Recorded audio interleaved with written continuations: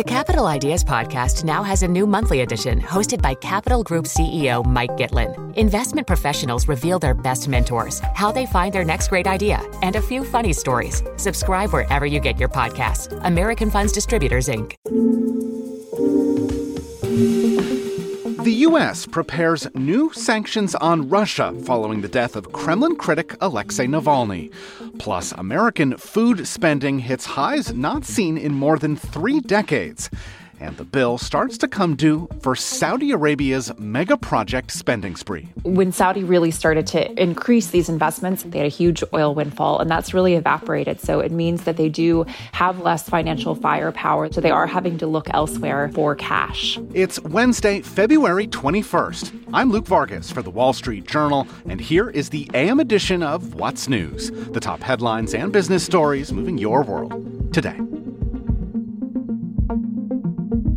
The White House is planning a major sanctions package against Russia to hold the Kremlin accountable for Alexei Navalny's death in prison. President Biden will announce the details on Friday ahead of the 2-year anniversary of Russia's invasion of Ukraine. State Department spokesperson Matthew Miller used the milestone to repeat the administration's call that Congress pass additional aid for Kyiv. We saw further evidence of the Putin regime's brutality and disregard for human life in Advika this weekend, where Ukrainian citizens bravely tried to hold off Putin's illegal invasion while facing rationed ammunition due to dwindling supplies. Unfortunately, Russia made its first notable gains in months. It is now more clear than ever what the stakes are in Ukraine. Without more support from Congress, Ukraine will not be able to replenish its air defenses and ammunition supplies to help protect itself from Russia's aggression. Well, the Biden administration is also planning to replace China-built cranes at America's cargo ports to counter fears that they pose a national security risk. Officials say they're investing more than $20 billion for port security improvements over the next 5 years, which includes supporting a U.S. subsidiary of Japan's Mitsui to produce domestic cranes for the first time in 30 years. Those actions follow a journal investigation that found that giant cranes made by a Chinese state-owned company could present espionage and disruption risks, with some officials saying that software in the cranes could be manipulated to impede American shipping. U.S. officials have so far declined to say whether the Chinese have improperly used the cranes. Donors are pouring money into former South Carolina Governor Nikki Haley's presidential campaign, despite her losing every Republican primary so far. According to new federal filings, Haley's campaign pulled in more than $9.8 million in contributions last month, with venture capital and business leaders among the most generous. Haley has vowed to stay in the race, and her financial support underscores a divide in the Republican Party as some of its voters seek an alternative to Donald Trump. Trump's campaign ended January with $30 million in cash, behind the $56 million for President Biden's campaign committee, but ahead of Haley's $13 million. Coming up, as Saudi Arabia's ambitious megaprojects start to sap its cash, we'll look at how the kingdom is responding to a new financial reality. That and more after the break.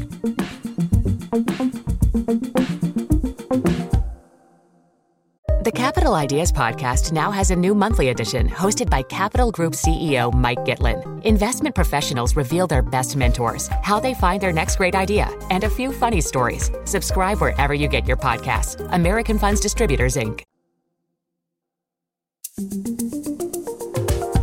Are Saudi Arabia's mega ambitions starting to collide with financial reality? Over the past year, the kingdom has continued to announce one multi-billion-dollar project after another, from daring new infrastructure initiatives to massive investments in future industries. But the Journal's Chelsea Delaney reports that all of that is getting rather expensive and forcing the country to turn to borrowing and paring down its stake in its crown jewel oil company. And if that's needed now, how much more creative might the kingdom's accounting need to become in the coming years? Chelsea, so glad to dive into this with you. Remind us, if you could, just how much Saudi Arabia has run up its tab in recent months. Yeah, absolutely. Saudi Arabia has been splashing cash everywhere over the past couple of years. And there's really no limit to the ambitions of the Crown Prince Mohammed bin Salman. He's in the middle of this huge effort to reshape the Saudi economy. He wants to make it less oil dependent. And so they've just been announcing one project after another. Some of these are extremely futuristic, very sci-fi, Star Wars. For example, Neom, which is this city in the desert that's supposed to have these two mirrored buildings that are over 100 miles long with a high-speed rail in between them. And then you have this cube, quarter-mile high, can fit 20 Empire State Buildings that they're building in Riyadh, and it's going to have holograms. There's all these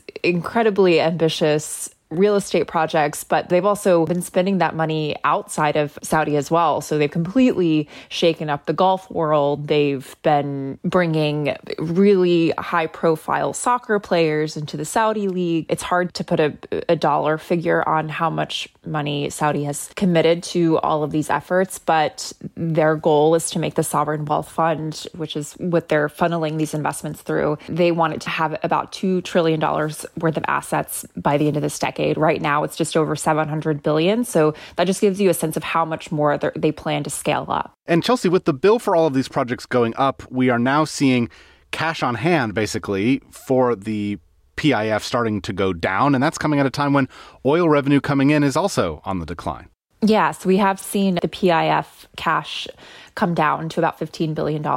That's down by about 75% over the past couple of years. So it's gotten quite low. At the same time, when Saudi sort of began this vision project, it was a different situation. When Saudi really started to increase these investments, it was a different outlook for the oil market, which is what they rely on. So oil prices went gangbusters during the beginning of the war in Ukraine. They had a huge oil windfall, and that's really evaporated. So it means that they do have less financial firepower. That's not really expected to change. So they are having to look elsewhere for cash. Okay, so needing cash, how are they responding? They still have a lot of levers. So Saudi has an extremely low debt ratio. So one of the things that they've been doing is issuing a lot of debt. They've issued already almost $20 billion this year between the government and between PIF. They've also begun to explore selling more shares of Aramco, the state oil giant, and that's expected to raise somewhere around $20 billion. That would go to the Saudi government, but is expected to also be used to top up the PIF cash reserves, which have really dwindled. What economists expect, what people who watch Saudi expect, is basically a continuation of this. More debt, finding other ways to sort of monetize the state-run businesses that they have, all to funnel into this huge ambition to reshape the economy. What effect are those moves having? I know there's more Aramco stake to sell if need be, but you can't do that forever. And if more debt keeps getting issued, borrowing costs could go up for some of these projects too, right? All of the short-term steps that Saudi can take to raise cash are going to have a long-term trade-off. So they still own over 90% of Aramco, but as they sell parts of that off, it reduces one of the main key sources of funding for the government. So they get dividends from Aramco, they tax Aramco's revenue, and that's a fundamental driver of the Saudi budget. So once they sell more and more shares off, that means that they're getting less money from Aramco themselves. At the same time, as they borrow more, that means that investors are going to start demanding higher interest rates. So all of that means that they are going to start eroding some of those revenue sources and having to pay more to borrow. Chelsea, if Saudi Arabia is needing to do this now, how much more might be needed in the coming years, especially given that many of these projects, if they have broken ground, are still not going to be generating revenue for quite a long time to come? This question of whether these projects are going to pay off is the fundamental dilemma for Saudi Arabia right now. They have acknowledged that some of these projects might be delayed. We did talk to Tim Callan, who was the IMF mission chief to Saudi Arabia. Now he's at the Arab Gulf States Institute in DC. And what he said was that they will likely have to take more risk. But then there's a question over these very futuristic, very expensive projects in the future. So Neom, 100-mile-long mirrored buildings in the desert. Is it going to be worth $500 billion that they plan to spend on it? So there's definitely a lot of concern that they are following a well-worn path that other countries have tread in the past of spending a lot of money on sort of moonshot projects. I think that's definitely a concern that some have. I've been speaking to Wall Street Journal reporter Chelsea Delaney. Chelsea, thank you so much for bringing us this story. Thank you for having me.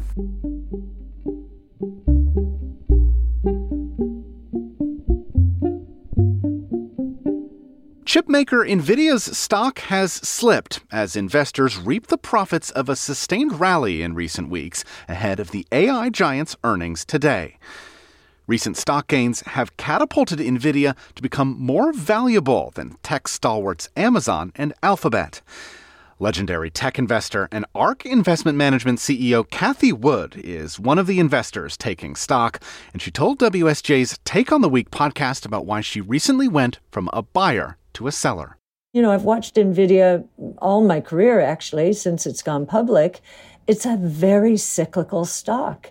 And the reason is, just like now, when NVIDIA is feeding a new movement, in 2017, it was the crypto movement. GPUs were very important.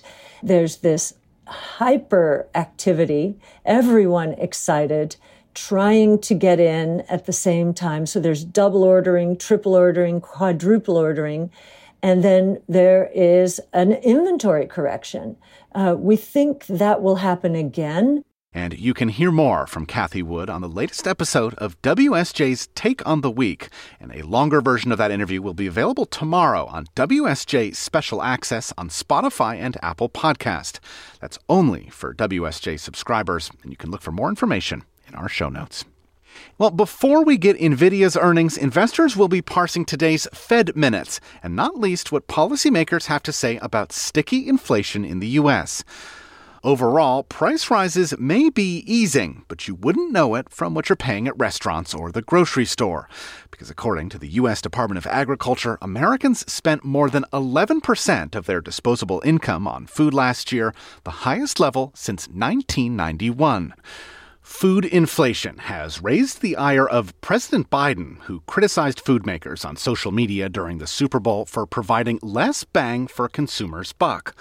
But Journal reporter Caitlin McCabe told me that relief isn't likely to arrive anytime soon.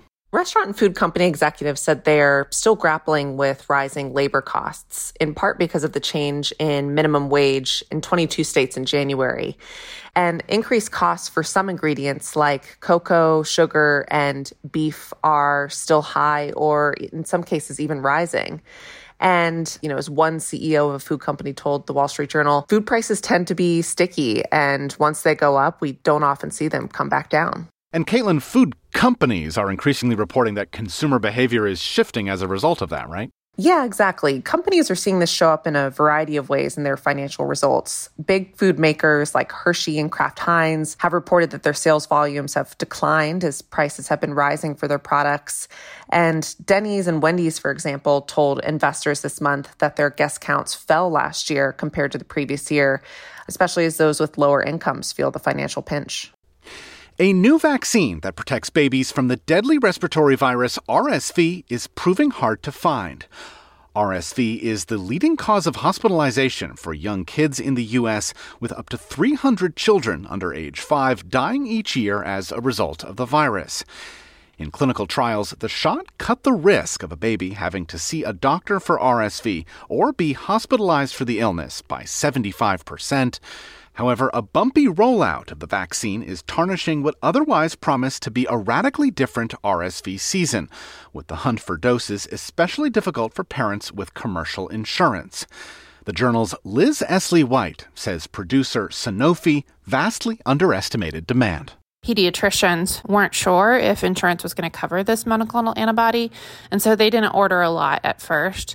And then later, when they did start ordering, it wasn't available, and so some of them may have gotten discouraged and stopped ordering, even though more doses became available in January. And then it wasn't clear that in the U.S. whether this monoclonal antibody would be added to the Vaccines for Children program, which covers about half of kids in the U.S., and it gives vaccines to low-income kids, kids on Medicaid. And once it was added, the CDC purchased for the program more than half of Sanofi's supply. So that meant that, it was just difficult for the shots to be distributed evenly, and there were lots of bumps in the road. And finally, it is the soundtrack of the winter workplace. Sick colleagues. American workers are reporting to their desks at the highest rate in almost 4 years, and they are doing so at a time when the CDC says that rates of respiratory illness have been lingering above the national average for several months in a row. The Journal's Callum Borchers told us that is leading to a lose-lose situation for many workers, shamed by bosses if they call in sick, or sick-shamed by colleagues if they show up contagious. You proved during the pandemic that you can work from home. A lot of folks, they just sign on from home instead of actually calling in sick. They're typing and blowing into their tissue in their pajamas at home, but they're still working. Some bosses acknowledge that when somebody says, hey, I'm not feeling well today, instead of initially just saying, okay, great, take the day off, they do sometimes ask, okay, do you feel well enough to work from home? Just that question, just asking that question can make a worker feel like, oh, I guess I shouldn't really take a sick day. This concept of sick shaming really cuts both ways. You can be shamed by your manager for calling in sick and leaving others in the lurch to pick up the slack for you. But you also get the stink eye from workers if you show up contagious, because nobody wants to be around the person who's packing up a lung at their desk. So I think for a lot of workers, it feels like a no-win situation. And that is what's news for Wednesday morning. Today's show was produced by Kate Bullivant and Charlie Duffield. Our supervising producer is Sandra Kilhoff, and I'm Luke Vargas for The Wall Street Journal. We will be back tonight with a new show. Until then, thanks for listening. Get well soon.